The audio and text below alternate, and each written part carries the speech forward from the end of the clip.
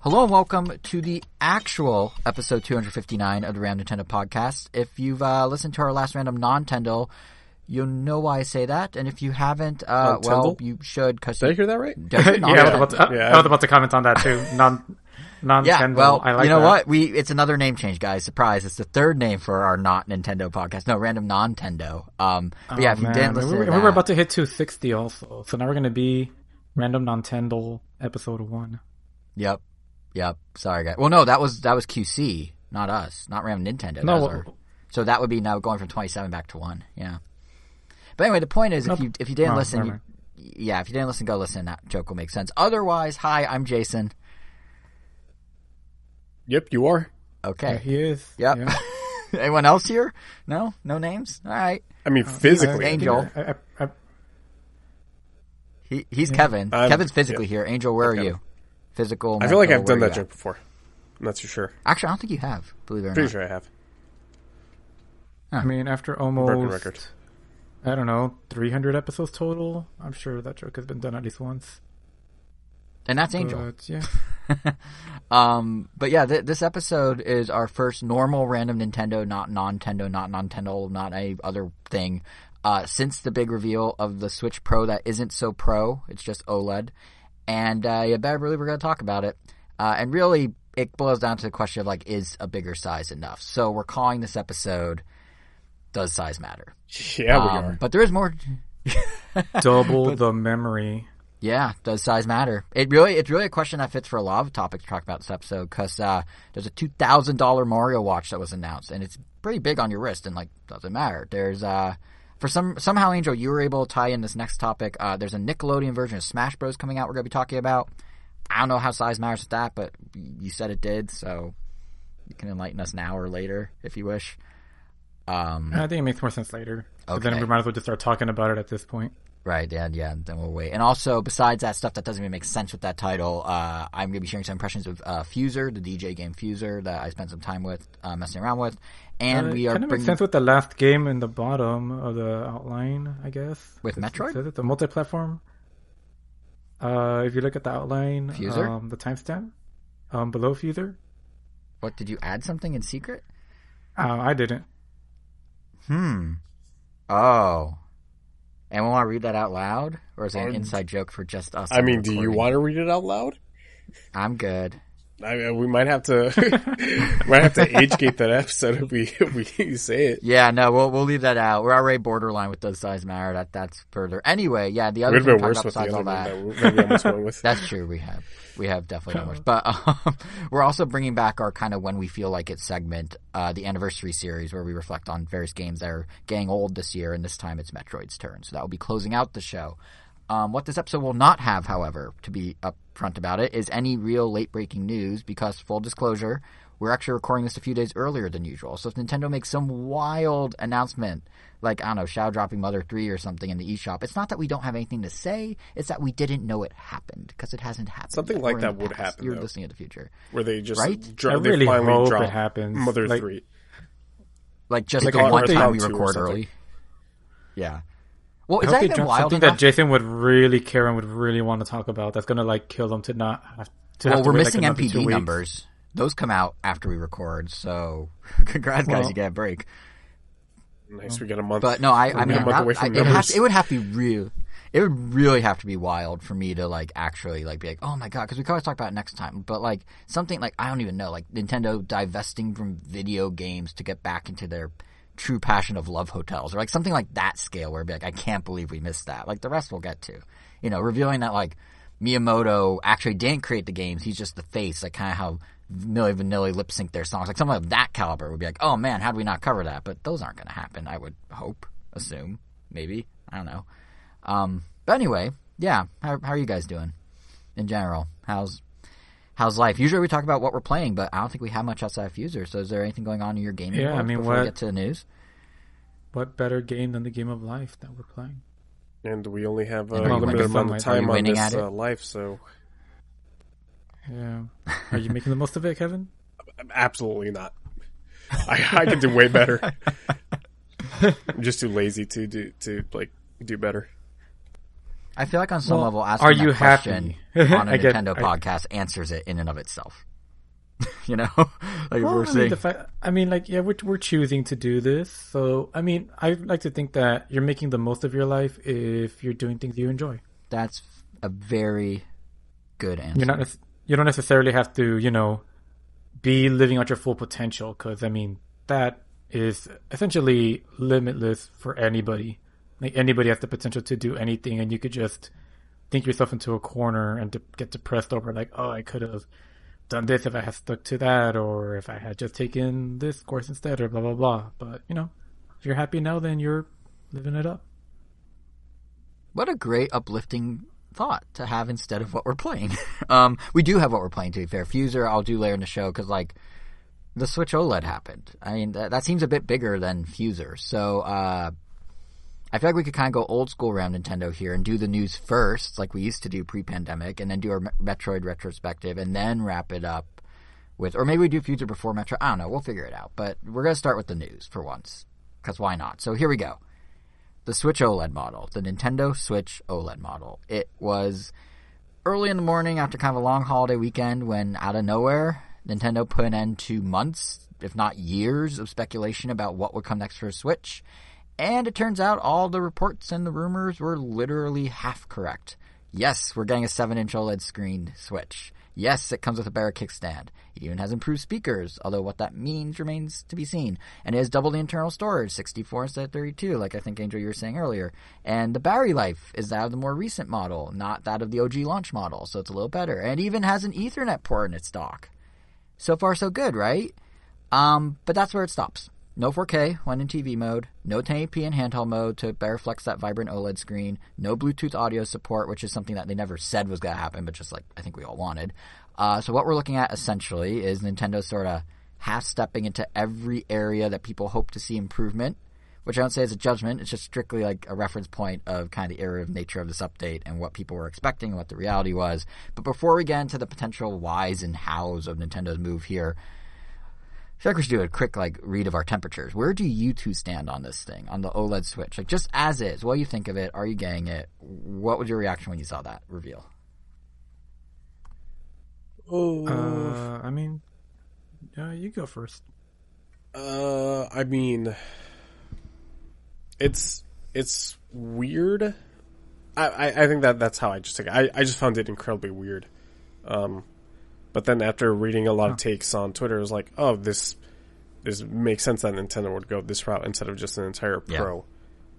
Personally, I'm sure you're going to ask at some point, no, I'm not going to buy it because whatever upgrades there aren't enough for me to justify dropping another $350 on the Switch. Yeah, that's fair because it's literally just a slightly bigger screen. I mean, Angel, you're more of a TV man than a handheld man, right? Yeah, I would say my Switch is 99% of the time in docked mode, and the only time it isn't is I think when we go to Comic-Con. And even then, I would try normally to bring the dock, or if we go to a trip somewhere, but yeah, it's better battery, doesn't matter. Bigger, more storage. I already have a 256 gig SD card. Better stand, doesn't matter. Better screen, doesn't matter. None of it matters. Fair. Better speakers that do something we don't know, doesn't matter. Yeah, it doesn't matter. On top of the fact that, Ethernet port in the stock, doesn't matter because I already had gotten the adapter. And, yeah, we should just call this episode Doesn't Matter. It's like the word of the day, phrase of the day. And I mean, in a world where I didn't buy a Switch, I would think just at face value, whether I'm getting it, no, because it doesn't matter. But I don't know, it looks cool. I mean, the screen looks nice. It looks like a nice upgrade for people that actually use the Switch. Mm-hmm. About 50-50 screen, I mean, handheld and docked. But unfortunately, I'm just not one of those. And I also just got it repaired from Nintendo and the 3-4 day turnaround that I mentioned before. So, yeah, I was hoping for a substantial... Well, I was just hoping for anything. I wasn't even expecting them to do any kind of upgrade. I never bought into these rumors. As far as I'm concerned, they're all fake until Nintendo says something. So, until then, it's just speculation. But, Yeah, so when they did announce something, my first thought was like, oh, that's cool. Maybe there is something to this. And I was like, oh, man. I kind of wanted to spend money, but maybe it's for the best. There's other more expensive things that I'm looking at right now anyway. Right. There's two things you said there that I was kind of like, oh, I want to ask you about that. So you said it looks very nice, and I agree it does. What do you guys make of that black and white color scheme? I'm torn. Like, do you think it looks good with the two-tone, or? Yes, I'm one of the few that cool. likes the dual tone of the PS5. So this being almost pretty much the same with the black and white. Wow. Yeah. This would look really nice next to a PS5. Yeah. Yeah, I mean, even I think the it looks dock nice. having curved edges now, the new dock is very PS5. Yeah, the new dock is actually like, I actually would buy the new dock just for the Ethernet port for sure. Which you can do separately. They're selling them separately. Yep, but And they work with they dual haven't switch. announced Yeah. the price. Yeah, on it, right? because the first dock was No, they very readily available separately. I don't think I ever saw an OG dock in person. And when I was trying to get a second dock online, Nintendo's like website literally just redirected you to like a Nyko one or like some third party one. Oh, really? Yeah, when you clicked on like purchase dock, it would just take you to like the tiny little one. I think it was a Hori one. Well, whatever third company they partnered with to make docks for them. But it's like, I want the Nintendo one. But it's like, nope, we just don't have any. Yeah, So, they not really. I think underestimated how many people would want multiple docks in their home and be able to just plop the Switch at whatever TV they're near. Like, I really think when I remember when the Switch launched and docks for like a year were basically non-existent. And I do wonder on some level if the fact that they underestimated docks so much and then, a couple years later started talking up, we can have multiple Switches per household. I wonder if they're like, oh, hold on a sec, people will use this thing in multiple rooms. Maybe we can just get multiple people to buy them for multiple rooms in full. Like, I do wonder if there's a link there. Who knows? But it is kind of interesting how, like, one sort of led to the other or correlated versus causation. But, But yeah, the color scheme is, so where do you stand on, Angel? Do you like the two-tone, the white-black? Or whatever they're calling It it? looks cool. I like it. I don't dislike it. It's just like, I like changing up the color every once in a while, so it just looks nice. But I am way too used to just like seeing like my like orange and purple, orange and blue, orange and any other color. Yeah. Ideally, I would also have another orange Joy-Con, so I could have orange and orange. But I just have to stick to it as a dream. Yeah, I for me am weird in that. Well, you guys know this. I like things pretty bland. Mr. Vanilla over here. But like, my up until my iPhone 12, all my phones are like dark gray or black. My laptop is always silver or gray. My Apple Watch is like the most minimal watch face on it. I bought the gray Switch. I haven't bought any colored Joy-Cons. So when I saw the two-tone color, even though it was just black and white, like it was still, a little more than just solid color. I don't know. It's kind of intense for me. Like, what I really wish is that they let you pick which dock Jesus you get Christ, with the dude. system. No, like, it's not bad. It's just like, here's the situation. So I downstairs here. Too intense.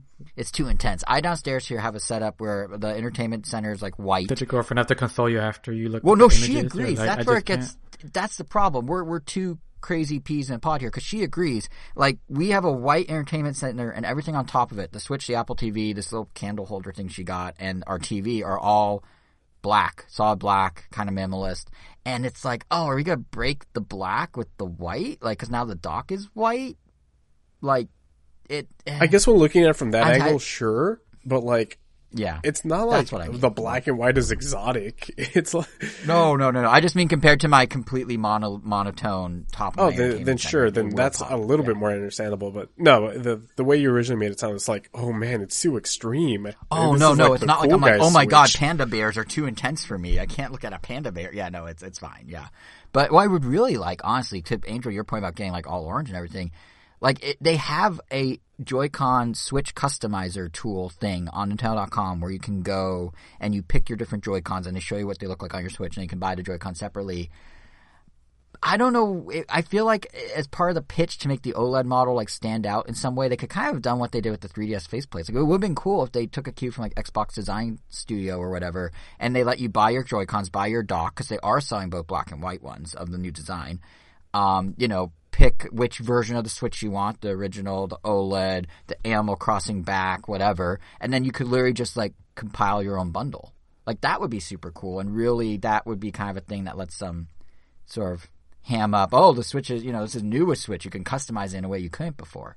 Obviously they're not going to do that. Not that it's on the same scale, really nice but Xbox does let you, they have the Xbox controller design lab where online you get to customize pretty much like every facet of the controller, and it's super cool. Yeah, like I wish Nintendo would do that because they make such a point out of how customizable it can be. I gotta assume on some level they're not doing it because they don't want to put more attention on Joy-Cons and Joy-Con drift in a way. Because the first thing out of everyone's mouth when the OLED Switch was announced, all the media sent Nintendo, so what's up with the Joy-Cons? Are they fixed? And Nintendo just kept saying no comment, no comment, no comment, which means they're not fixed. So I imagine if they like launched a Joy-Con studio where you can customize your Switch with any Joy-Con, that's just another piece of PR where they have to go out and be like, okay, yes, you could send in your Joy-Cons, but there's not really a problem, et cetera, et cetera. So I wouldn't be surprised if some weird way... You get to choose whether you want drift on your Joy-Con or not. Yeah, exactly. Do you want Joy-Con 1 or Joy-Con version 2? Yeah. It saves you $10. Yeah. I mean, honestly, for $10, it takes a while for Joy-Con drift to get bad. So you could ride it out. I haven't repaired mine yet. You could ride it out for a while. Until you get Mario Golf, then it's all downhill. But, yeah, so that was one thing I wanted to mention because Angel, you mentioned it looked nice. The other thing you said was that you're kind of hoping it'd be more, and I think on some level, Kevin, you were saying it too. And I'd be lying if I said I wasn't a tinge disappointed when it was first revealed. Like, we can and will get into sort of the, expectation building from the media and how things went awry. But I just mean in terms like the ethos of like the Switch OLED itself. And it's really what you guys have already said. Like, this is a handheld-oriented console for a system that, already had a modified version for handheld play in the Switch Lite. Never mind the original Switch, also already, of course, having handheld play. And, to be fair, the Switch Lite is in the other direction. It's more durable, it's a smaller screen, it's cheaper components, it's the 2DS to the Switch's 3DS. Now the OLED model is here, and it turns out to just be the 3DS XL to the Switch's 3DS, a bigger screen, an ergonomic tweak. Here it's that kickstand, more screen real estate, same form factor, all that. So ultimately, and I guess unsurprising, given how we've observed this pattern multiple times this year, Nintendo's just pulling from their handheld legacy, right? Like we saw it, I said it after the first Direct of the year with their lineup through June. I kept making the point that, they're carrying to handheld demographic first. Then E3 rolled around, we got 2D Metroid and WarioWare and Advance Wars, and again I was like, oh yeah, they're carrying to the handheld crowd. And now, perhaps seeing the forest through the trees more clearly, they are catering in the exact same way, but now with hardware, which actually makes tons of sense. It's a very holistic strategy. It's one that, sure, I'll admit I misjudged when all the talk of the 4K Switch was floating about. But, so that, that's fine. If Nintendo wants to do a handheld-driven approach, so be it. But it's just maybe not the direction I expected the Switch to go in, per se. Not like from a business, like, oh, I'm analyzing Nintendo. Just personally what I thought the Switch would do. Like, I think in my mind, I always viewed TV mode and handheld mode as some sort of like equal footing in the system's design philosophy. So the idea of a Switch with a bigger screen for handheld, in my mind, would also mean it'd do a proportional bump in the experience for TV mode as well, which would basically be 4K. There's nothing else you could do because you don't own the TVs that people play it on.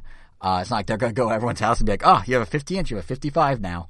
And, it's kind of like, to me, like the sound situation. Like, they're going to acknowledge the speaker output could be better, and they're going to fix it with this new whatever the sound change is.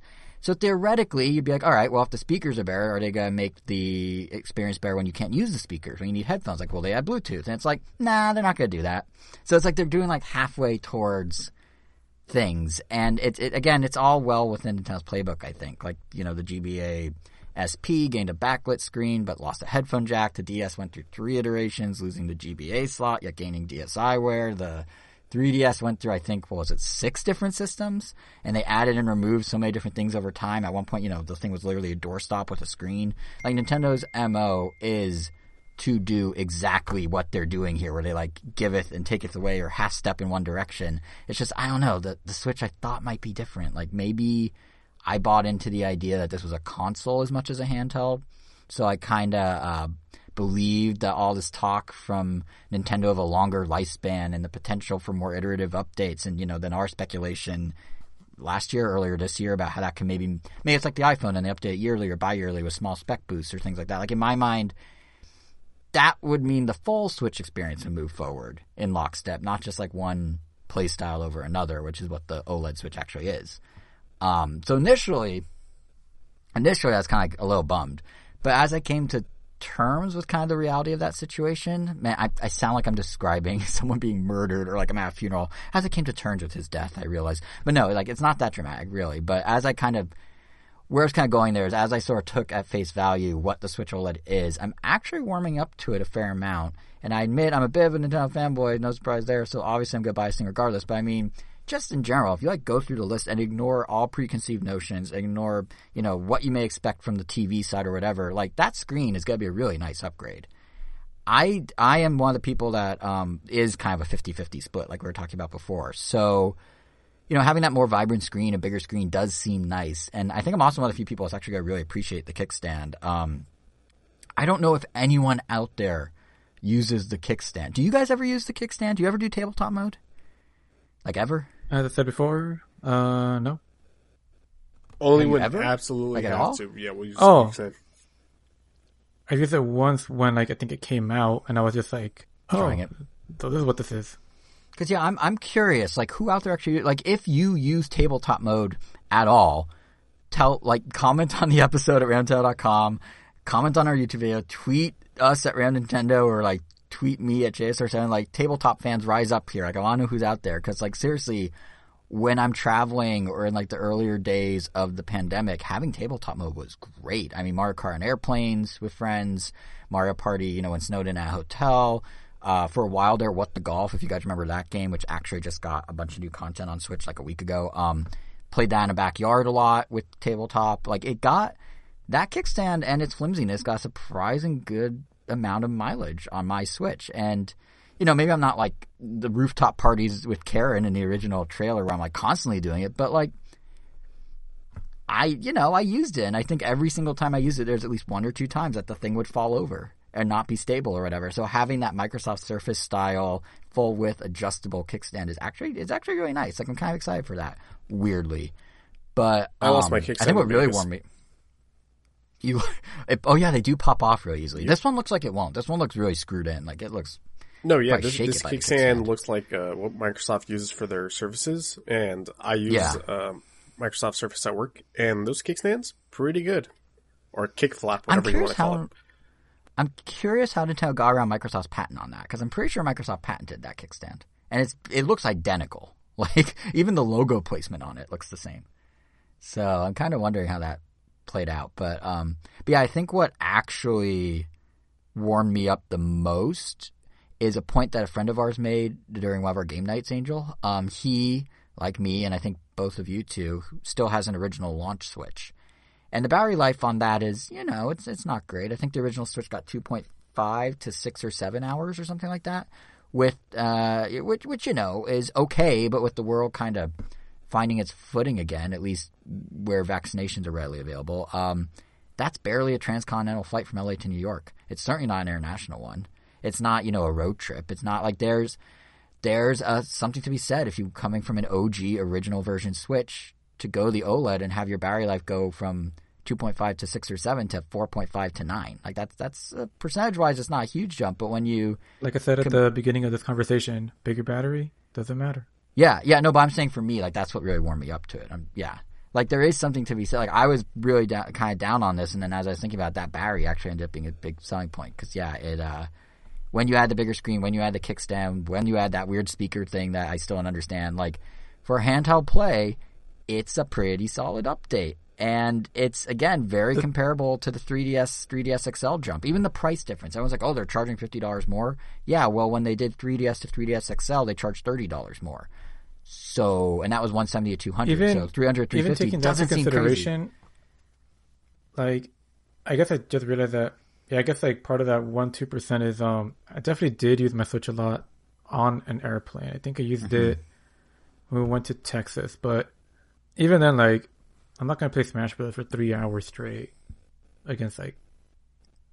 Yeah, I mean, no one's Actually, I gonna don't play straight the whole time. I Yeah, would but even assume, then, like, but like the ones that where I would use it, I don't remember.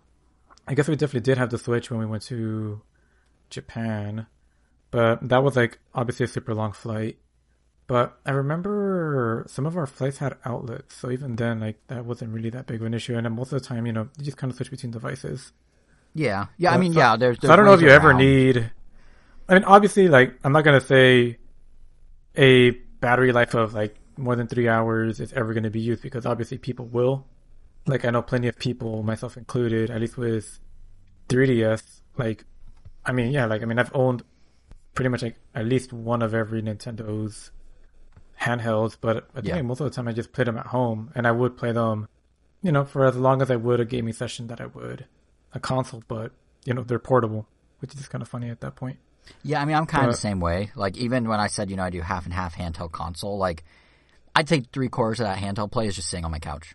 So, like, but just knowing you have the safety net of the bigger battery just seems nice. And again, it makes it, if you look at the spec sheet of the OLED Switch and you look at the spec sheet of the 3DS XL and you look at how they improve over their original models, like, it's kind of it's the exact playbook. Like, I was interested in the XL the second it got announced. So, like, I don't know why I had the hesitation except my misconception of what the Switch was in my mind. That's because versus what you had Nintendo pre-expectations. expected. A little, and it does kind of go back to that point, to your point, like the fact that they did decide, yes, we're favoring handheld, whether or not the rumors were true. The fact that they did very clearly say we are catering to the handheld situation, and I keep having that caveat of for a handheld it's great, but like, handheld's only like half the Switch story. I don't know, or at least it was half the Switch pitch. Like to be fair, it is very possible that in the years it's been around, Nintendo has the data showing, and they probably do, which is why we're in this situation, showing, hey, most people play it primarily in handheld mode. I know back in 2017, I went and dug this out. Nintendo went on record that 20% of the people who play in TV mode do it for the majority of their gameplay. So I think they defined the majority as 80 or more % of the hours they play Switch. They are exclusively in TV mode. But then there were 30% of people with that same time frame reference who exclusively used handheld. So if that divide continued to expand, then obviously handheld first makes sense, which I'm sure, Angel, you kind of already alluded to, but I'm sure as I sit here justifying why it's only handheld, you're probably just sitting there like, well, yeah, the preconceived notion, like you were saying, that the 4K Switch wasn't a thing. It was, it was dumb. Why listen to Bloomberg? Everyone's the worst, all that stuff. Like, you were kind of going down that road at the end of Random Nintendo last week. But I imagine this sort of weird justification. I just said, ain't it the truth? But, like, do you think, like, are you basically, is your attitude Bloomberg was making stuff up, or is your attitude more like just people put too much weight on that? I think people put way too much weight on that. Because, whether they are being, like, honest or not, whether, they have factual information, whether they're making it up just because, like, I think people are just putting way too much weight on it. It feels like a lot of the time they're staking their whole, like, Nintendo loyalty on whether these people that are reporting something that Nintendo hasn't even announced yet is true or not. Yeah. I mean, I certainly... Because they take it out on Nintendo, which is, like, dumb. That I don't understand. Nintendo. That I do not understand. Is that like I I was explaining Nintendo alone. No, yeah, I was like, just leave Nintendo alone. Yeah, God, guys, leave Nintendo alone. No, but I don't understand. Like, I kind of walked through why I wanted something that also benefited the TV and what my expectations were. But like, Nintendo never said anything. They didn't even hype up this announcement. They even avoided E3 with this announcement to avoid the confusion or the kerfuffle or whatever you want to call it. Like, they just on a Tuesday after a holiday weekend just casually were like, here you go, a new Switch, surprise. Everything else was not them. So the way that people reacted and were like attacking Nintendo and calling out like their employees on Twitter, it made no sense. I mean, people were so confident about like the day, the time, like why he's like, there was like, so much quote unquote evidence that they were going to announce it. When they tweeted out that picture of that penguin. Yeah. But of Mochi. Yeah. And like even that was like people were like, oh, Nintendo's trolling, and I think I made a comment on Twitter that some sort of basically making fun of those people, like, oh, there's the Switch, there's the Switch Pro, Nintendo's a troll, and Nintendo's just like, here's some character art for a game that we're promoting because it's out in a month. Like, it was, it wasn't like the Chibi Robo on Fire one, where it was, 12 hours or so before they announced the Direct, they dropped that image. Some people read it as such, but still. But yeah, it's one of those things where there's smoke, there's not always fire. And I think what happened in this case is the fans ran with it. I know we speculated about it a ton on the show because that's just the news cycle. But the media in general, beyond just Bloomberg, really ran with it. Like, Bloomberg reported it, but then some started talking about it as facts, some started piling on things. Like, it became a lot bigger. And we did, like, I was going to this whole demographic dive last episode about, like, oh, well, they're doing it now because it means this and that next thing. I still believe that demographic's there, but, like, Nintendo obviously has data showing otherwise. And like, I honestly don't think Bloomberg got it wrong exactly. Like, their track record is pretty great from the original Switch to the Switch Lite to the revised battery model. And the specific reporter who does this stuff, Takashi Mochizuki, he's been on the Nintendo beat for years. He did the exact same stuff with the exact same scoops, all true, when he used to write for the Wall Street Journal in, like, the Wii era and the Wii U era. And, you know, even there, like, 4K was what everyone fixated on. It was only one little part of this whole report he did, this series of reports, and everything else was spot on. Everything. The OLED screen, the OLED supplier, the kickstand chain, like, it was all there. So it's just, you know, there's a reason I think that companies don't announce things until they're ready, right? Like, plans can change. Something like a current global chip shortage, for example, can occur. I mean, that's literally, I mean, you hit the nail on the coffin. Like, they don't announce things until they're ready to be announced. Yeah, and I think... But I think there's always going to be, like, this kind of, like, rumor mill, because, well, in the case of Bloomberg, they're talking to suppliers, they're letting their investors know what looks like happening in the market, but... Yeah, it's no different than, like, when people find out about characters that were in production for Smash Brothers 64, Melee, or blah, blah, blah. Like, if the internet was around the way it is now back in N64 days, they would have figured out, like, oh, Bowser's coming to Smash 64. Oh, Wario's coming to Smash 64. Mm-hmm. But then, you know, those characters, they didn't make the deadline. They got canned. Bowser made it in later. Peach was also supposed to make it in the first one. They know that people would be like, oh, the roster's so small. Man, it would have been cool if this was there.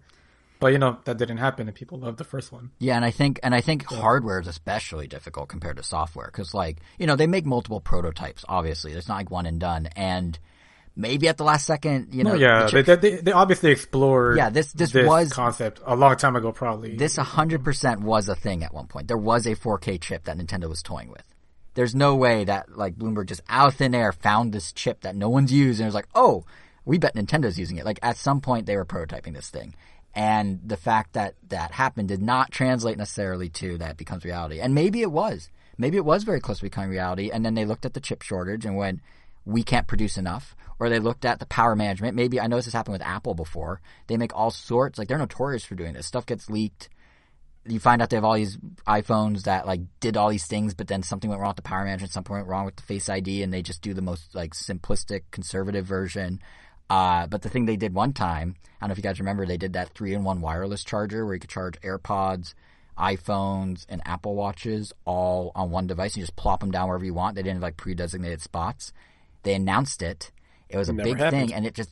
Exactly. 2 years later, they canceled it, and no company wants egg on their face like that. So, like, I do think in Nintendo's case, like, for as much sense as this handheld approach makes in hindsight, it is very possible that the decision to do so, to lean on their legacy product patterns, was in part due to external factors. Like, one thing they very quickly confirmed with the Switch OLED, it's using the exact same GPU and the exact same CPU as the other models, which, again, that is the handheld strategy. It's what the 3DS XL did. But also, it allows Nintendo to pump these things out without running into the supply shortages with chips really at all, because they've had years to produce these components. They had not just, you know, full assembly lines going, but likely stockpiles, because they knew at the start of their fiscal year they were announcing, you know, they're going to sell 20 some odd million Switches this year. So they have the components ready to go. They can sidestep everything and still pump out this new system. And, you know, if it's just a matter of swapping screens and casings, like, why wouldn't they take that opportunity to make people double dip for the screen? And then down the line, they can triple dip with, say, maybe the 4K Switch does become reality in the same way that they got someone like me suckered into buying a 3DS XL in 2013 and then a new 3DS XL with a slightly better chip in 2015.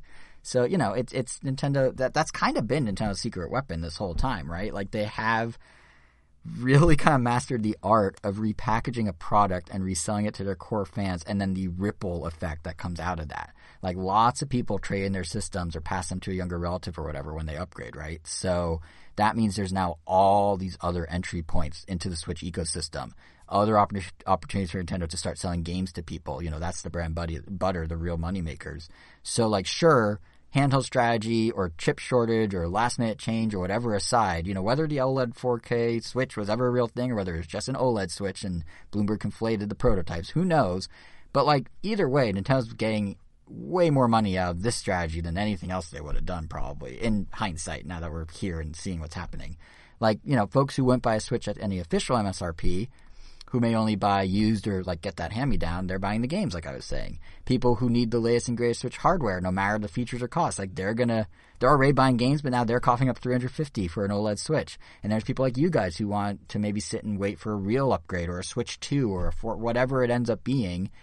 You're still buying the games in the meantime. They didn't lose your money. Even if like I was saying a few episodes ago and a minute ago about like the demographics, and how I had this whole theory about, they're trying like the TV first demographic, and that's another audience that can get to double dip, and that's separate from handheld, and that's all still true, I'd say. It's just those people will keep buying until it's ready for them to buy the new console. Like no one's gonna go, well, there's no 4K Switch, I'm never gonna buy a Nintendo Switch game again and just leave my Switch in a dust. Like, I bet that's not one person, and that person. No, yeah. But, no, there has to be. Yeah, I mean, there's people complaining legitimately that like Age of Calamity doesn't run well on the Switch, and games are getting bogged down. And as next gen expands further into its newer specs, it's gonna be hard for the Switch to keep up, and there's gonna be more cloud gaming and all that. And those are valid, but like I don't think with all that happening, if Nintendo came out with Breath of the Wild 2, they're gonna go like, no, I won't on principle because your Age of Calamity ran slow. Like that's not gonna be a thing. Yeah, it almost sounds like they're thinking like Nintendo's going to keep like developing games for, I don't know, stronger hardware that they don't have or something. Well, I mean, Age of Calamity literally was that issue. The frame rate's not great. So, but that's, but no, they optimized. It has not been optimized. I mean, that one wasn't, who made that game in particular? Tecmo Koei, Team Ninja. Yeah, I don't know, is it arguably the biggest game that's on Switch? Like, no, but it was, to be fair, one of their flagship holiday games last year. In a weird pandemic year. But it was their big November release, as you may recall. So, like, there is some validity in that. But again, just because you thought Age of Calamity ran slow, you're not going to buy... If you read a review saying Breath of the Wild 2 runs beautifully on Switch, you're not going to go, yeah, but Age of Calamity didn't. I'm taking a stand. Like, maybe someone will, but not enough that Nintendo's going to be like, Top of the fact that you're using Age of Calamity of all games. Because that's the one that's most notoriously, like, bogged down. First party. Exactly. Yeah. I don't know. Yeah, no, I see your point. Yeah, it's Age of Calamity of all games. It's not even like it's not like Odyssey. It's not Splatoon. Yeah, exactly. It's not if it was Odyssey or Breath of the Wild proper. Exactly. So, yeah, I think for now, like, basically in my like assessment at this point with the Switch OLED, like as I thought about it, Nintendo's going to squeeze money out of everyone every way they can. They have the data showing this works. They made the assessment. They have actual business degrees. Like, I've rambled on this show about the reasoning for why this may happen or that may happen or next thing may happen. Obviously, Nintendo made the right choice with the OLED Switch, and I bet you it's going to be big this holiday. And then, 18 months from now, they'll get me to spend another $350 on a 4K Switch or something. So, they got us hook, line, and sinker. They know what they're doing. It just, this thing got bigger than, the 4K Switch just got bigger than they could control in terms of the rumors, I guess. And we perpetuated it a little, not going to lie, or I did at least, but You did. I did. Yeah. Yeah. I ain't taking any of that. But it's one of those things like if that's where the conversation's going and you talk about Nintendo, that's where the conversation goes. But yeah, if we're talking, unless you guys have any other thoughts on the Switch OLED, I probably exhausted the topic, but.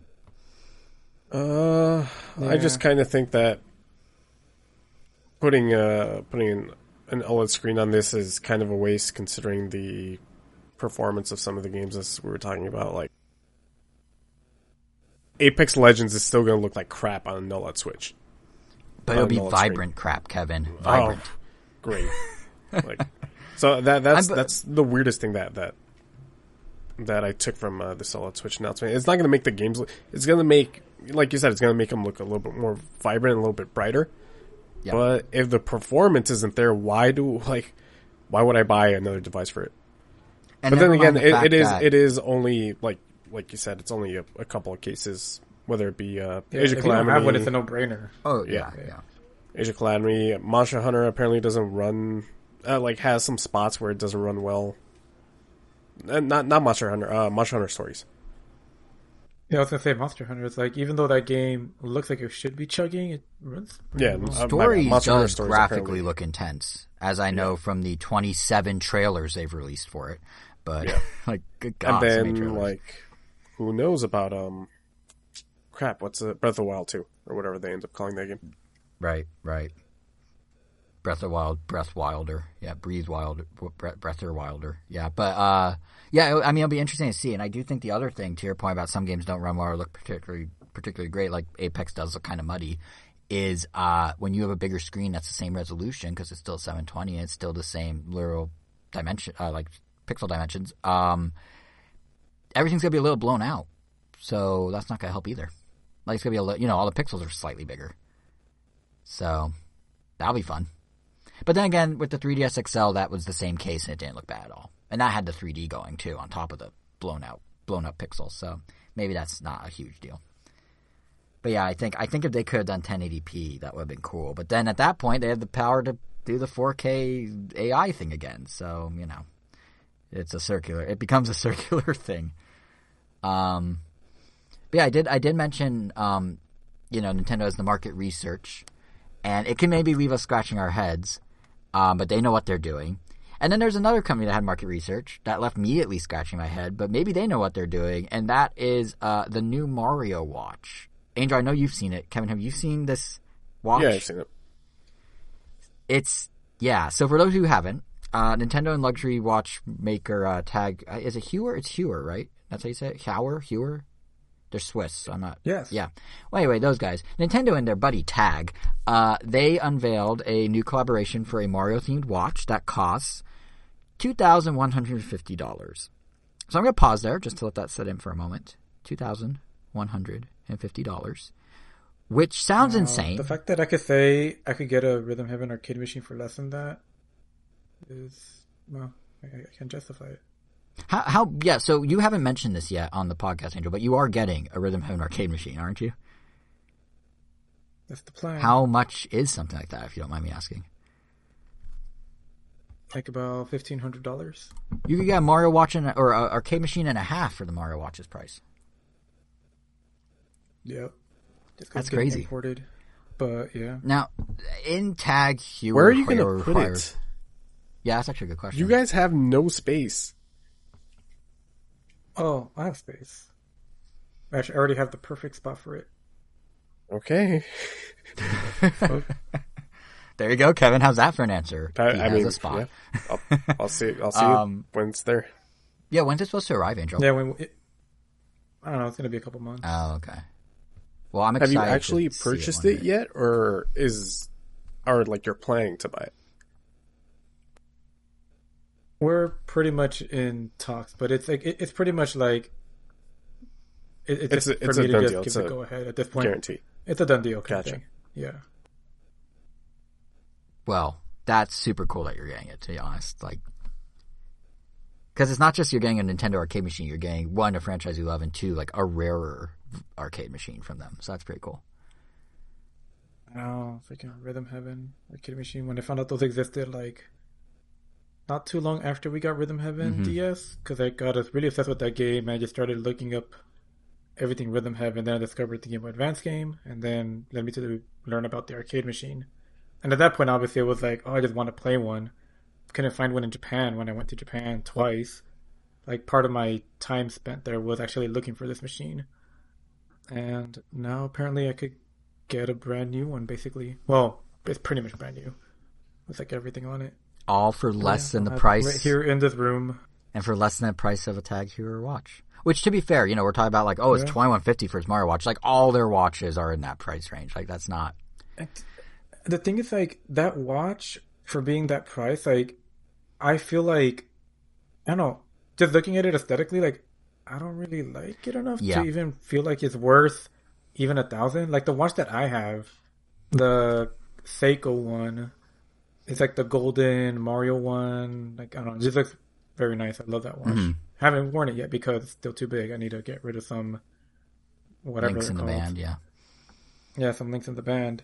Like, yeah, like that one, I feel should be worth well, obviously not 2,000 either, but if I saw these two watches side by side, I guess I would assume the Tag Heuer one would be worth a little more just because they're like, oh, it's a smartwatch, so it's probably really expensive. but I would still put it like in the Right. couple hundred. Well, let's actually talk. because aesthetically, it's not that nice. Yeah, so to catch people up who haven't seen it, so for this watch, it's a typical Tag Heuer watch. It's part of their connected line, which, as Angel, you mentioned, it runs Google's Wear OS, so it's a smartwatch.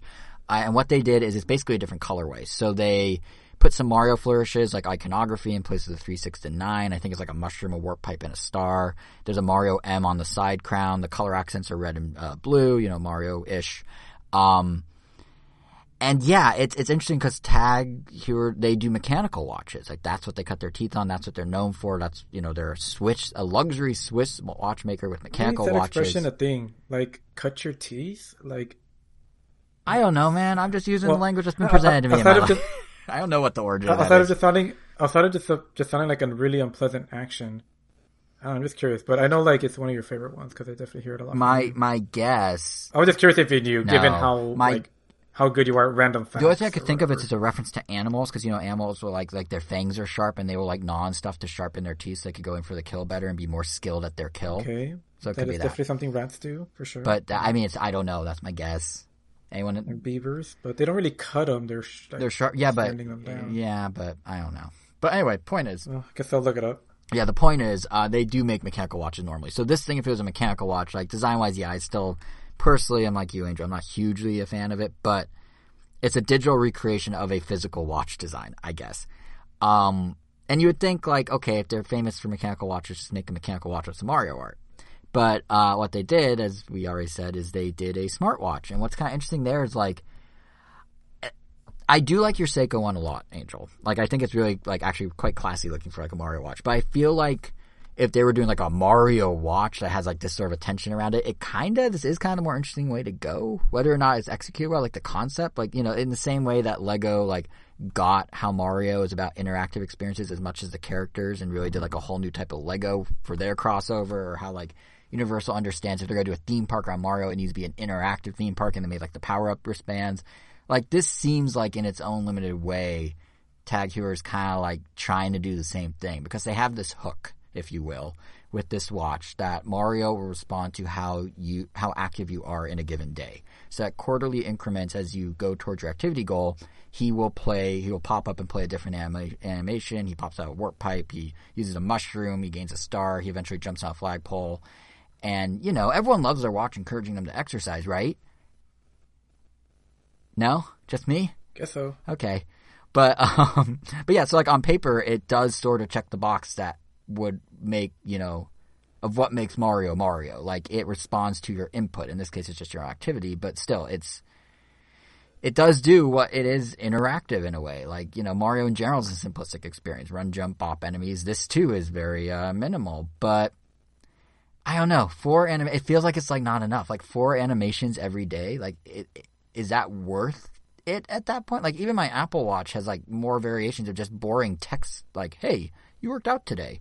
Like, it's dozens of those. Like, Nintendo is giving them these snazzy animations of Mario, and they do look really snazzy. I don't know if you guys watched the sizzle reel for the watch, but like, they are nice animations of Mario, and not ones from the games. They seem like sort of custom thing. Like, run with it. Like, have them make a few more than 4. Like, I don't know. Maybe they will in the future.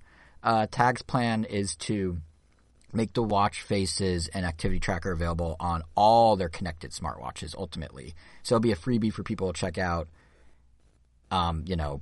if they own the watches already, or if they get them separate from the Mario campaign. And if there's traction there, maybe they'll do updates with some new stuff down the line. But right now, like, they're asking people to pay $150 more than the already high-priced connected watch for literally 3 physical flourishes and 4 animations, and I guess a couple watch faces. I don't know. Like, it seems weird. Google Wear watch is worth over $400. Especially because Google Wear is going bye-bye in favor of Google Samsung. Well, Wear OS is going away in favor of Google and Samsung teaming up to make Wear, which is not Wear OS. It's actually more based on Samsung's Tizen, but it ties into Wear OS. But it might be, I don't know if they retroactively will bring it to existing watches. It's a mess. I'm willing to bet it doesn't happen. I'm pretty sure you're right. But to the audience research thing I was saying at the start of this topic, like, they're learning this thing to 2,000 pieces. There maybe are 2,000 people who will snatch this thing up. I joked on Twitter that, like, absolutely. There's going to be 2,000 people that snatch this up. The dude who spent $1.5 million on a copy of Super Mario 64 the other day, like, this is pocket change for him. He's the demographic for this. He'll buy it. But I just feel like even if they just flipped how they announced this, like if they put emphasis on the watch faces across their entire line, and then for like the true fans, guess what? There's also this custom watch to go with it. Like even just the flipping of that just seems, it feels better. Like by emphasizing the watch and then having the faces be secondary, it just feels so like ho-hum. I don't know. It's not like I'm gonna buy a $2,000 watch or even consider it, but I think the reason I had wanted to talk about this is like I feel like my big takeaway from this is that as Nintendo continues to expand its IP partnerships and licensing, not every single one's necessarily gonna be a slam dunk. Like, yeah, Nintendo could partner with Tag Heuer and make 2,000 of these at $2,100 a pop, sure, but like they're still figuring out how to do this. I feel like if they were a little more grounded or their market research suggested that this could work, like it would have been really cool if they maybe teamed up with a bigger company like Fossil Group and they did Super Mario themed watch faces on $100 watches instead of $1,000 watches. Like Fossil's like their Wear watches for a couple $100 and a much bigger audience and a much bigger opportunity to go further with the concept because they're developing it for a much bigger audience. It just feels like, I don't know, a premium watch with an IP that isn't premium. It's like a demographic Venn diagram that's kind of empty in the middle. Apparently, there's 2,000 people there, probably, but I don't know. It just seems like they could have gone one of two ways, and they kind of like stepped halfway in each of the two ways, and it's sort of this weird thing that we are now seeing come out. But yeah, I assume you guys aren't buying. Well, I know Angel, you said you aren't. Kevin, I assume you're not buying it. Why would I buy this? I just wanted that. Why? I know. Yeah, I don't know what exactly. It doesn't do enough. Like if you're gonna do the Mario promoting exercise thing, have him go like all in. Like, yeah, I don't know. It feels so like not half-ass, but kind of half-ass. But yeah, speaking of demographic crisscrosses, here's one that's very unexpected that happened this week. That I know that we wanted to touch on a little. Nickelodeon All Stars Brawl, which somehow actually manages, now that I think about it, to borrow both Smash Bros. And PlayStation Battle All Stars names in one title. You got Brawl for Smash and All Stars. But yeah, Nickelodeon's doing the whole Smash Bros. Thing with characters from, I think, throughout its history, right? I mean, we're talking the likes of like SpongeBob and Patrick to Reptar from the Rugrats, and characters from Loud House to Nigel Thornberry of the Wild Thornberries, Michelangelo and Leonardo from Ninja Turtles. I think they're with their like old school outfits too, right, Angel? Not so much outfits. Or just look, appearance. That's what I mean. Yeah, which is kind of surprising considering they've had two original Nickelodeon Ninja Turtles. Like, you think they would promote either their current one, the Rise of the TMNT designs, or their actual CG one that was just called Ninja Turtles. But I mean, the game obviously looks like it's hitting more of a nostalgia. Yeah, and that's what's interesting is like, memes aside, and there are a lot of them, people seem like into this, like kind of legitimately, and I don't fully understand why. Honestly, like I guess it's cool from the nostalgia perspective, but like, is there who is making this? Why? What's the? Yeah. So, yeah, you'd think this would get like the same amount of reception that Cartoon Network Punch Time Explosion, XL, or even Nickelodeon like Kart Racers from like 2 years ago. Yeah.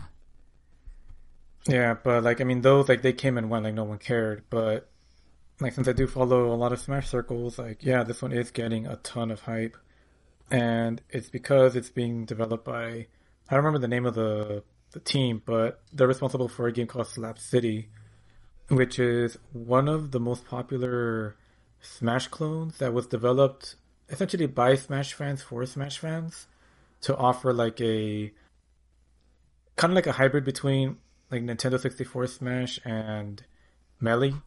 So you have like more simplistic character designs of 64 and levels like 64, but you have a lot of the tech from Melee, basically wave dashing.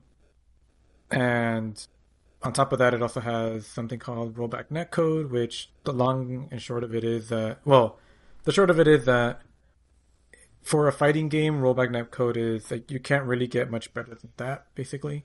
So, yeah, and as a result... So what does that mean, rollback netcode? Like, what does that actually do? I'm not 100% sure exactly how it works, but I mean, obviously both people still need to have like a decent online connection, like that just like has to happen.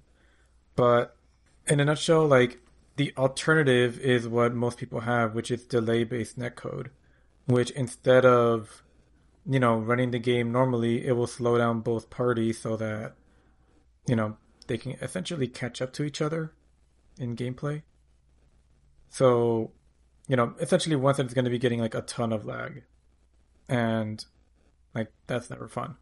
So even if like one person is slightly behind on the other, it's just going to either like the game is going to proceed normally, but your inputs are going to be delayed, which is really annoying, or it's going to move like at a PowerPoint's pace. I see.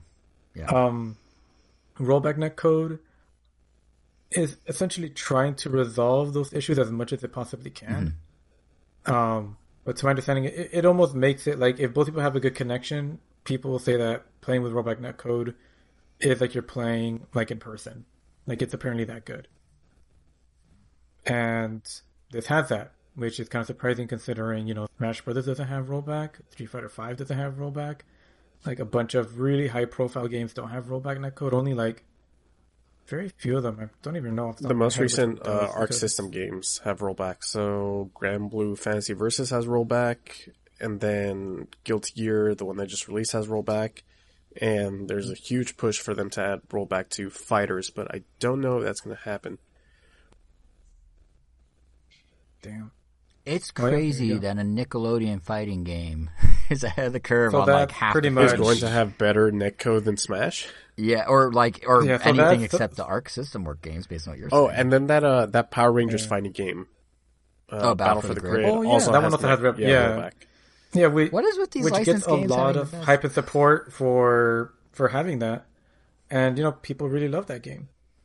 And this one, like because it has, I guess, for lack of a better, well, I won't say for lack of a better term, because it has the pedigree that indie studio developed, over the course of developing Slap City, like rightly deserved, I should say. Yeah, like they're essentially shaping up to make this game that is gonna, I don't know, Actually be good. just have a lot of eyes on it. And this is kind of where, like I mentioned, that the title kind of comes into play, because it is competing with Smash, which, in spite of it not having rollback netcode, people still put up with it because of just how big it got. I mean, we're approaching 80 to 90 characters? I don't even know the number anymore. But yeah, I mean, we're getting, I don't know how, I mean, Nickelodeon has a ton of characters they could pull from, but I don't know. I'm already seeing a lot of discourse on, oh, I hope this character makes it in, oh, I hope that character makes it in. But I guess I'll have to see if all, none, or maybe even a few more make it in, or, I mean, they are pulling pretty deep from the roster, it seems, and I don't know how much of that is like the Slap City devs going like, oh, let's get Cinnamon Toast Man or whatever. Excuse his name you, is. it's Powdered Toast Man. Did you not watch Ren and Stimpy? Oh, No. okay. End of conversation. Okay. But yeah, I mean, like, kind of like to that effect. Like, I mean, everyone.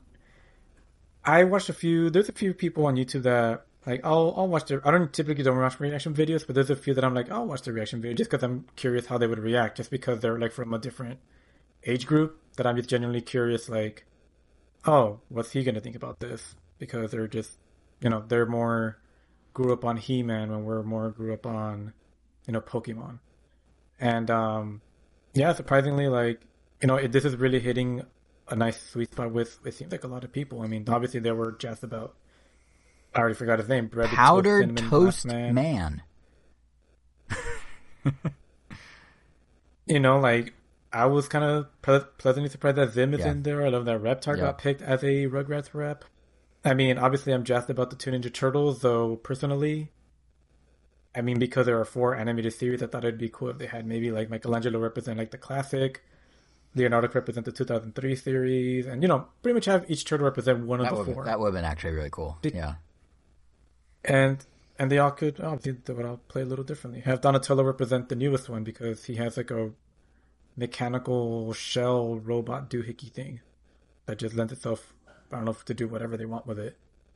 But, or they could just be costumes, which would kind of work, but I guess we'll have to see. I do think, to your point, But- though, like, the roster can be, and the stages look really nice. A lot of these, like, I am kind of pleasantly surprised, which kind of gets me excited about the game a little. Like how many things I recognized just from moves. Just like, I mean, stages are stages. I mean, I saw the Technodrome from Ninja Turtles that looked cool. I saw the Flying Dutchman's ship, which looked cool. And I mean, that episode is like a classic. But then there was like a move that Patrick did where it looked like a down air, you know, like a typical like Toon Link sword thrust down kind of attack. But it was him putting himself inside an ice cream cone. And I'm like, oh, that's the episode he did it. That's what he did in the Olympics for like the ice cream drop or whatever. And it's like, oh, that's kind of cool. You know, just like they could have just done the, I guess, what's it called? The Cartoon Network Punch Time Explosion route and just kind of give most of the characters punch and kicks. But it looks like they're actually trying to pull from, you know, their history the way Smash Brothers does, which kind of makes this more exciting. Yeah, I think that's honestly the thing it really is going for. Is like the team behind it, the Slap City guys, are just doing such a good job of paying tribute and bridging the gaps of different Nickelodeon generations. Because you know, everyone you rattled off is like, everyone grew up with different Nickelodeon. Like they even have more recent stuff, like, you know, like Zim is paired with Danny Phantom, which is more, you know, mid 2000s. But then like you have like Our Real Monsters paired with Hey Arnold. Like every generation, so to speak, is there. Nigel Thornberry. Yeah, they're all kind of there. Yeah, most people from our generation are pretty much able to recognize every character, even if they don't watch the show, except for two that were on there, which I only recognize because I still keep up with current cartoons on Nickelodeon and Cartoon Network. Right. Which is Lincoln Loud and Lucy, which is just from, like, I guess the new... It's not quite SpongeBob caliber in terms of popularity, but it's the only other show I could think of in the last decade that has literally, like, made the... You know, if you go to the TV guide, if you go to Cartoon Network, it's like 90% Teen Titans Go and, like, 10% everything else. And in Nickelodeon, it's like 90% SpongeBob and 10% everything else. But this show, The Loud House, managed to actually get it almost 50-50. Wow. That says a lot. Which, you know, it's kind of ridiculous because it's like when you go to Cartoon Network, I mean, to Nickelodeon, you're either going to see a ton of Loud House or a ton of SpongeBob. Because I guess that show just did really well. It's just a more grounded comedy, which maybe plays to its strengths. Or I mean, maybe plays to its benefit because, you know, SpongeBob is very out there, and as is a lot of cartoons at the time right now. Very high energy. Very YouTube low, generation. Random humor. Yep. Yeah, this one definitely takes it a little slower. It's still a little high energy sometimes, but I can appreciate some episodes. They're like, oh, this is just normal, cleverly funny. I think the only part of Nickelodeon they haven't covered is like the early days, like Rock. I mean, I guess they have Ren and Stimpy, but like Rocko's Modern Life, like Stickly. Yeah, they literally have Rugrats and Ren and Stimpy. That's two of the three Nicktoons that started Nickelodeon cartoons. Yeah, that's true. But yeah, they should get Stickly in there. That's all I'm saying. And if you look at the cover they released, it's all silhouetted, but like people were able to make out Cat Dog as a character. You could make out Ren and Stimpy. You could make out Aang or Ong. I'm not really sure how you pronounce it. And Korra from Last Avatar or Last Airbender. Last Avatar. Yeah, it's. And I'm sure there's some other silhouettes in there. So yeah, it's shaping up to be good. And people are already, you know, memes are already all over the place. Like there's that classic one where people, I think there's that picture from Toy Story 2 or 3 where Andy's throwing Woody into a garbage pail, like, I don't want to play with you anymore, and, you know, just replacing it with Ultimate. Or, you know, or just, you know, parroting, like, the DLC packs and showing, like, oh, here comes Rocco and some other characters, and the last one is Byleth. But, my favorite one of those, well, it's not really me, but my favorite idea someone had is so Nickelodeon, when they had Nickelodeon Studios down in Florida, you know how Nick in the 90s, their logo is always different shapes, like the orange slime would take the shape of like a splat or like a ball or like, so at the studio they had a foot. So the Nickelodeon logo was on like a bare foot. And so I was like, hey, I mean, if Smash Bros. Can have Master Hand, Nickelodeon Battle All-Stars or All-Star Battle, whatever it's called, can have Master Foot. And like literally just use the logo as the final boss, which would actually be kind of funny. So I really hope whatever they pick for final boss is like like maybe if the orange slime is shape-shifting, because I mean I have taken, like you said, a lot of shapes, especially those bumpers where they have like the nick. Yes. they could definitely have fun with it. I think it's surprising how well this works. And I think it really is a tribute to the developers actually caring. Because, I mean, they're even doing stuff like we talked about, the netcode, but even like they're doing their own version of trophies. They're doing in-game art unlocks, like spirits and trophies and Smash. Like, they're doing everything that they could possibly do. So it's not a quick and dirty license cash in, it doesn't seem like. Yeah, and the developers definitely makes the biggest difference. Because, like, Smash Up, the Ninja Turtle Smash Brothers didn't get this much, praise. And unfortunately, it tried to be both Smash Brothers and not Smash Brothers. It was like some weird in between PlayStation All-Stars and Smash Brothers. Like it had a health bar, but you could also bring people out. And I don't know. At least this one, it's clear, like, yeah, we know we're Smash clone. We're embracing that. We're going to do the ring outs. I mean, only Smash Brothers has really done it well. So it's nice to try. I mean, why not let other people try it? I mean, there's like a bajillion other kart racers over there. Yeah. And I still stand by Mario Sonic Transformed, or Mario Sonic. Sonic Racing Transformed. Sonic All-Stars, whatever, yeah. That one. I still say that's my favorite kart racer, even though I don't remember its name properly. You love it so much you don't know its name. GTR comes really close. Yeah. And even Sonic R, or Sonic Racing, was really good. The recent one, I was just kind of hoping for a sequel to Transform. Team Sonic Racing? Yeah. Smash Brothers, the aspect Team Sonic Racing's actually getting a re-release was, this year for the 3rd anniversary, supposedly. I was about to say, there was some sort of announcement for it. Yeah, like it got like the box got leaked. Of all the games, remake Transformed. They don't even need to remake it. Just like re-release it. It's already HD. I want to plug in my just Wii throw U. it back out there. Well, that's that's why, like, literally don't release it. Just have better performance, which is great. Because some levels on the Wii U kind of chugged a little. Yeah, I mean that was a graphically intense game, surprisingly. Like some of the landscapes and environments they made were really intricate. Yeah, it literally made like the transformation aspect of Mario Kart 8 Deluxe, or just Mario Kart 8 in general, seem like just less impactful. It's like here are full on like flying sections that actually feel like they have different mechanics, and same thing with the speedboat.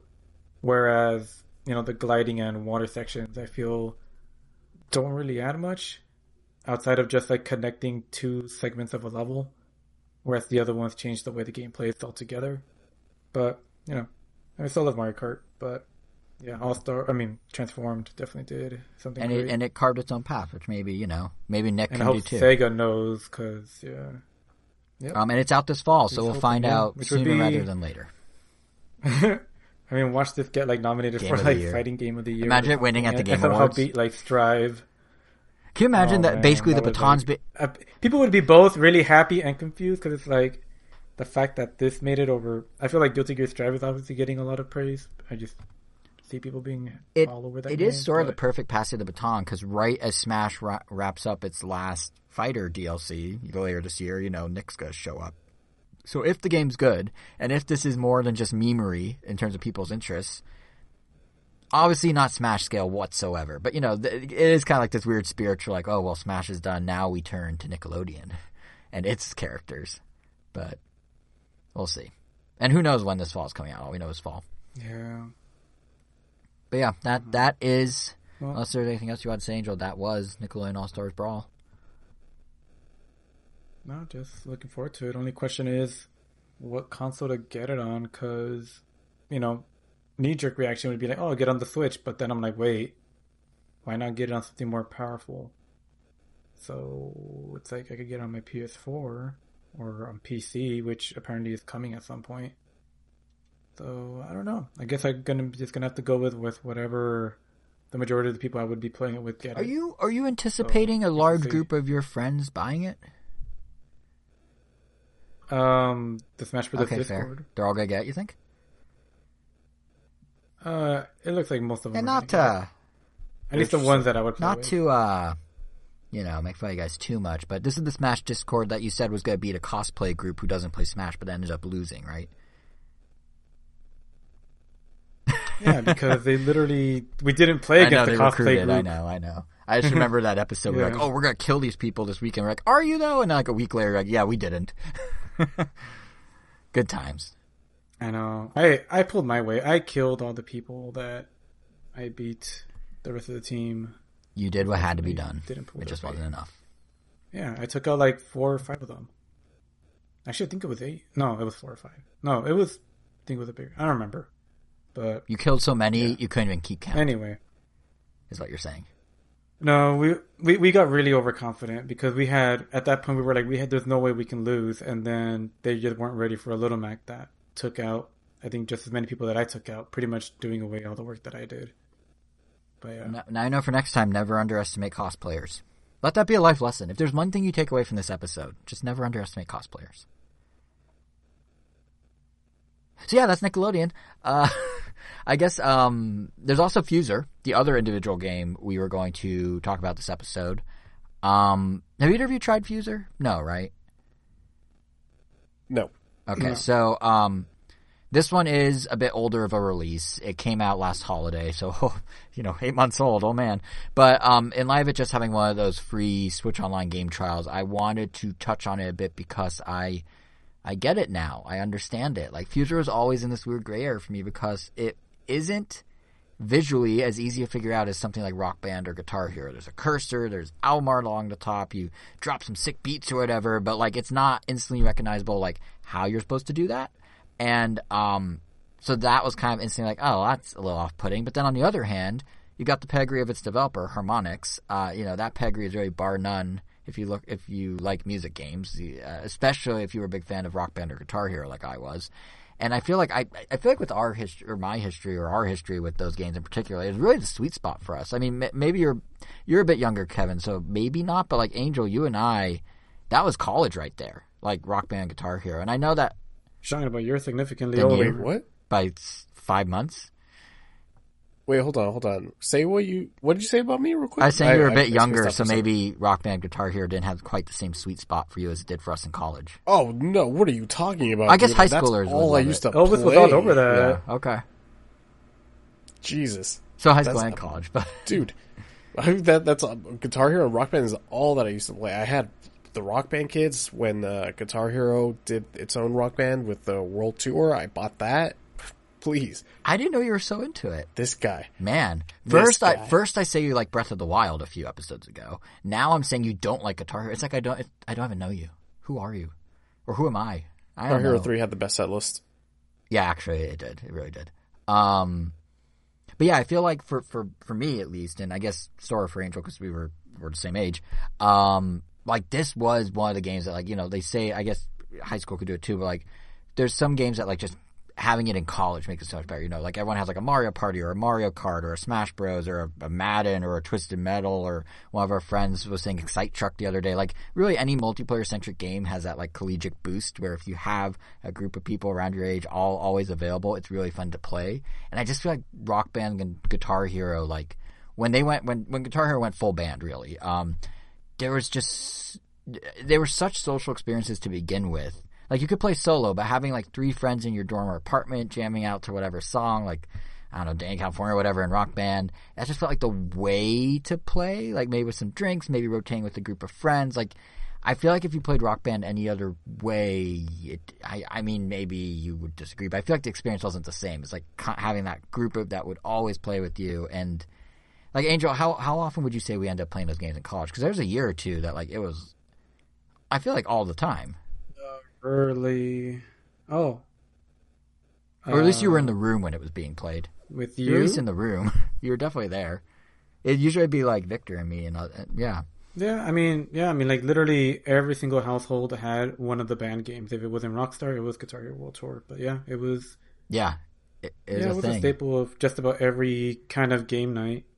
That wasn't. Smash Yeah, Brothers, exactly. but yeah. And because everyone played it. Like even it was a very casual. yeah, friendly game. and it was kind of that cottage industry of like that sort of social music game did go belly up. Too many new pieces of plastic, too expensive, too many versions like Rock Band Beatles and Guitar Hero Aerosmith and all that. But I really do think overall like that music game subgenre where you're not playing to the music like a rhythm game, but you're playing the music. Like it's a lot of fun, especially if you're big into music itself, and it's something that kind of doesn't exist anymore, which brings us back to Fuser because it's a game that I feel like is trying to simulate in an arcadey way the feeling of being a big DJ in the same way that like Guitar Hero did a Rockstar. I mean, not exactly the same because there was DJ Hero, which literally had a note highway just a little different. I mean more conceptually here, because how Fuser works, like I said, is you have this row of songs up along the top of the screen with different genres, and each song has these 4 different elements you can pull from to add to your mix, each mapped to a different face button on the controller. There's the beat, the bass, the melody, and the vocals, and then your DJ deck, which occupies the lower half of the screen, also has 4 corresponding slots. So with a press of the corresponding face button for beat or bass or melody or vocals, these slots are then filled, and the new element starts to sync into what you're already mixing, and that part of the music starts building in. And if you want more points, what you do is you drop it on the downbeat, which is measured by a small meter, both on the album art up top and within a larger timeline bar on your main DJ deck. So it's not just about I want to hear this, I want to do that. You got to time your button presses with those downbeats, which so far with my experience, I'm done playing it. With my experience, it was the typical pop song 4/4 beat, but maybe that changes as you go on. But the game actually kind of interestingly handles all the blending for you. So nothing clashes too badly. Some stuff is weird. Some songs don't necessarily make sense together, but it never doesn't mesh. You know what I mean? It always will be kind of in tempo with one another and that sort of thing. But you can definitely hear differences when you're on beat with your placement with that downbeat versus when you're not. And you do not only have that auditory feedback, but there's also a point system and in-game crowd reactions and that sort of thing. So that's kind of the basic structure. You have the beats, you drop them in on the downbeat, and that's pretty much it. But from there, what Harmonix started doing was layering up the gameplay. So if you perhaps want 2 beats instead of a beat and a bass line, yeah, you can do that. Just instead of tapping the face button, you now drag and drop the song from the top of the screen with the cursor to the spot you'd like to use, and it will replace whoever's playing. So if you want to replace a vocal with another, a second bass line or something, you just kind of drag it on top, let it go. And then they just keep piling on. And that's what gets kind of fun is they really start adding stuff. So many DJs, what if you want to have another thing queued up as you're mixing together other stuff, and then you just kind of insert it, but sort of preset. There's a cue thing to do that, which is a button press. And what if you want, say, fewer elements playing at once? Well, the deck itself has its own controls you can use with the cursor to do things like muting or swapping out a track completely. Taking a live track and putting it back in the queue, taking the queue, putting it in track. If you want to just have one of the 4 elements play, you can do that and kind of phase out the others. You can cut one off and just get rid of it without replacing it. There's all these different things you can do. It is a lot to take in. But Harmonix does sort of hold your hand through it, particularly in the story single-player mode. It's they keep introducing new elements and they sort of guide you through it. But once you kind of get going, it's just really fun. You can even mess with tempos and tones and do all sorts of other things with the overall music, and it's cool. It's the gameplay mechanism it's relatively simple. It's very different than Guitar Hero, but it's relatively simple once you figure it out, and then they just start kind of piling things on top. And then where the actual challenge comes in is they then have the crowd. So kind of like in Guitar Hero where there's cheers and boos if you nail or miss notes, here the crowd will actually make requests. So you're doing your thing, you're messing with your tempos, you're doing whatever, and as you're playing there'll be these little speech bubbles with a couple words and an icon, and you need to try to mix in that request before the timer of it runs out. So stuff like adding a bass line in a pop song, or maybe playing 2 concurrent beats, or doing something with the vocals, or speeding something up, or slowing something down. And these requests come in faster and faster, so you're mixing kind of what you want here, but also to what the game wants you to do, and that's kind of where the challenges come in. And that's in the So fusing? Yeah, fusing. So kind of like fusing. It's it's almost called Fuser for a reason. Yeah. And this request system, it's in the single player mode, but it's also in the game's other big mode, Battle. I haven't actually tried it myself, but from my understanding, going head to head against other people, you are trying to rack up the most points by keeping your mixes as steady as possible on the downbeat, but also taking as many requests as you can. So it's kind of that fun little, and obviously you want to not be distracted by your opponent, who's presumably in some way being shown to you as well. I don't really know, because that's the odd thing about it. Maybe understandable given how much screen space you need for all the albums and decks and cursors flying around. But what's odd is there is only online play. And this is the biggest pitfall of the game, I think. There's no local multiplayer, which suddenly makes this almost the opposite of a Guitar Hero or a Rock Band experience, because there's no in-person social aspect. There's no let's gather around and do it or whatever. It's still fun, presumably. I didn't get to try it myself, but I feel like it's missing that extra little part. Because, when you do Guitar Hero or Rock Band together, even before the band setup in Guitar Hero, you were like doing dueling guitars, like you're standing there with the two guitars. Like it felt like something. This, it's all just like you're seeing points, presumably. So I don't know how that translates to the longevity or the replayability of the game, but it is something worth noting. Another kind of odd decision is that the game uses as I mentioned, a cursor, right, to press what amounts to these big buttons on the screen, and yet no touchscreen support in handheld mode. I get it's a multi-platform release, but it just seemed like it would have been kind of a no-brainer to use a touchscreen for at least some of the deck controls or dragging and dropping the music if you want to like double up beats or something. And, you know, for aspects where touch doesn't make sense, like maybe the deck controls are too small physically on the Switch, but maybe on the OLED Switch they're bigger. But let's say they're too small, right? Like, the Joy-Con has the same face buttons on both sides, so you can do a combo of touch plus face button, and it would be fine regardless of which hand the person is, like dominant hand. So it could have worked, but, you know, that aside, coming on my time trying Fuser, I was actually really surprised by how well it works and how fun it can be, just like taking the crowd requests and kind of building your own beats.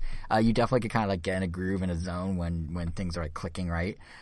It's definitely not the same level of pick up and play as Guitar Hero or Rock Band, but if you're willing to learn the systems and the kind of layers and you just like music, there's over 100 songs in this. There's DLC with like 30 more. I think there's more coming. It's everything from somewhat older to like, you know, like The Weeknd's Blinding Lights is in there to some more other modern stuff. So it's a full mix. And it is a fun time. It's currently $40. Admittedly, I'm not sure if I pulled the trigger at that price because I don't know what there is besides the story mode. Like Battle Online, I don't know if that's like enough. And I think there's a freestyle mode where you could just like mess with beats and there's no challenges, which for me, I'm not that sort of creative person. I want like a reason or a goal or linearity. So, but if they were to drop the price by like 10 or $20 in a sale, yeah, it would have my attention. It's a fun experience. There is a demo on the eShop. So if you did miss the game trial, it's something that you have to kind of experience for yourself. I feel like for some people it's going to be really awesome and others it just will not click. But if it clicks for you, it's actually pretty cool. It just isn't as mainstream as Rock Band or Guitar Hero. So that's Fuser. It's definitely, you know, a unique experience. There's nothing quite like it on the Switch. Which I guess, to shift gears a bit, will bring us to our final topic of the episode. Unless you guys had any burning questions about Fuser. Yeah, that's what I thought. I guess not. It sounds like quite the package. Somewhat. I mean, in terms of what you can do, yeah. In terms of the amount of content you can do it in, maybe. Well, I mean, also just like the way. It's definitely unique. Especially. Yeah. It's pretty different than any other rhythm game. Yeah, it's definitely nice to hear that because, you know, like, not everything has to be a hit to the licensed music thing. I mean, like we've already talked about on this podcast, like Rhythm Heaven is a fun, unique take on well, Angel, to be clear, you're DJing 100 real hits, but yeah, it's not, you're manipulating them. It's not like, yeah. No, yeah, but it's not, simply the, you know, the same track thing that we're very totally, used to. And that's what's kind of nice about it, and why I think it's worth, you know, taking a look at. If I mean, if anything, I guess you could say it's a nice take on the track. Really, yeah. If you've had any interest in any like music game, I would say it's worth your time to at least look at. Like if you ever bat an eye DJ Hero at still the trailer, like take the time to try it. Yeah. But yeah, to now switch gears a little bit. Like I was saying, we got one more topic to cover, and that is Metroid.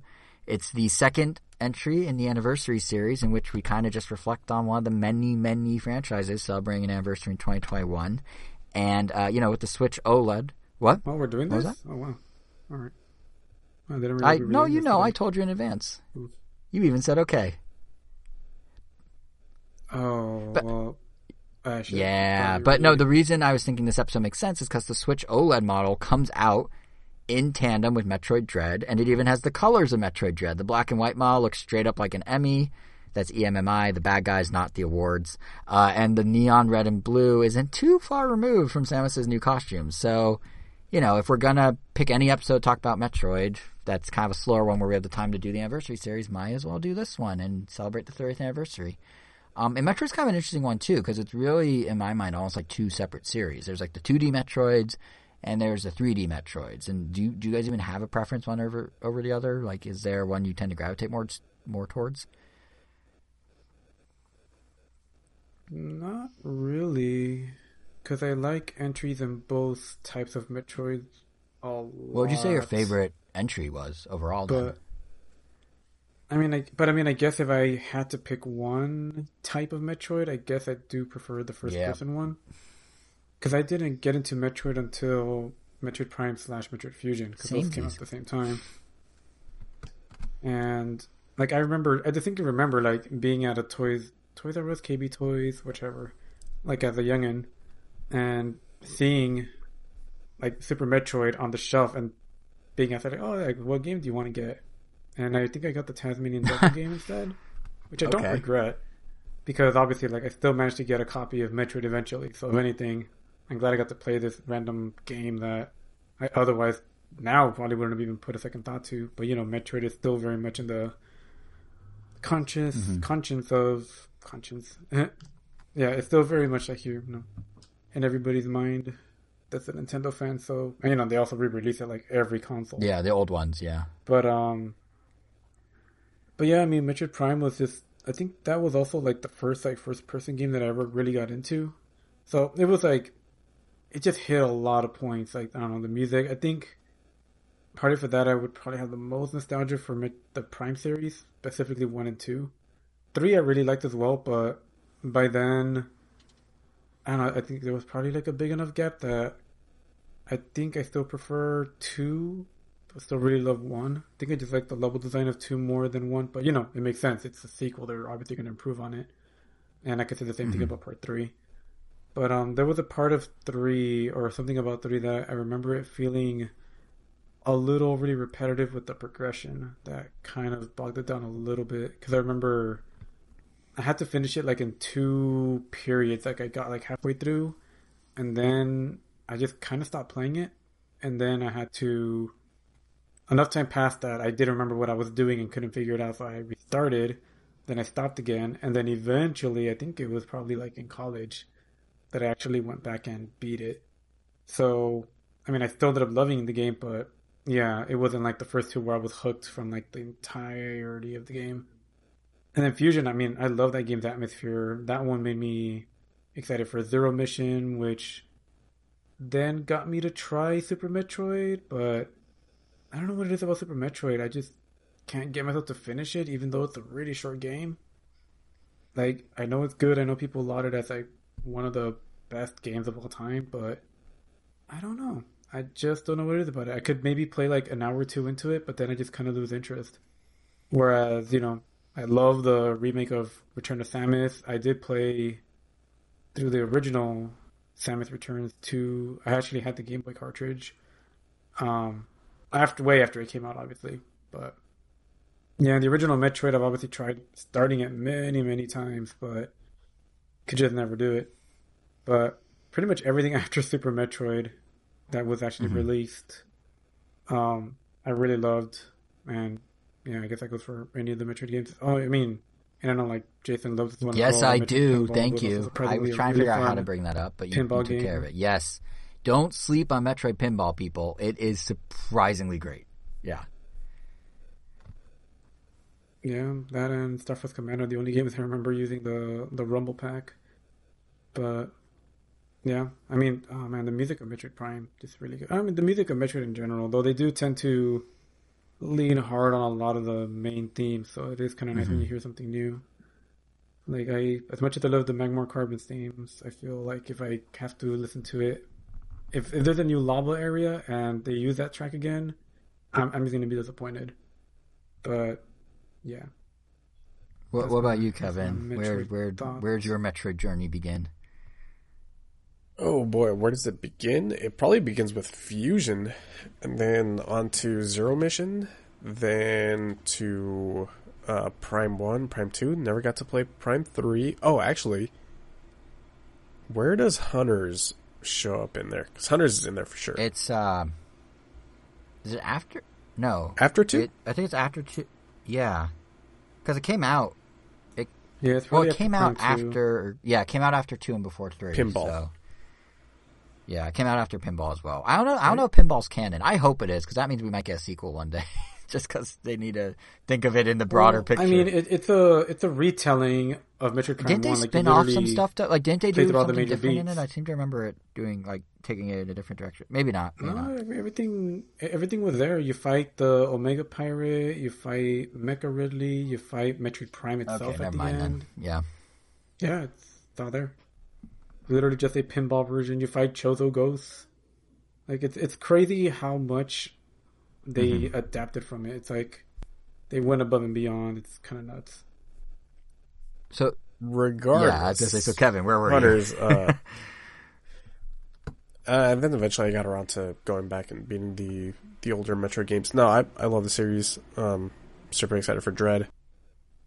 I'm glad that they are finally acknowledging that the series exists, especially considering how long they were silent on Metroid anything Yeah. since they announced Prime 4.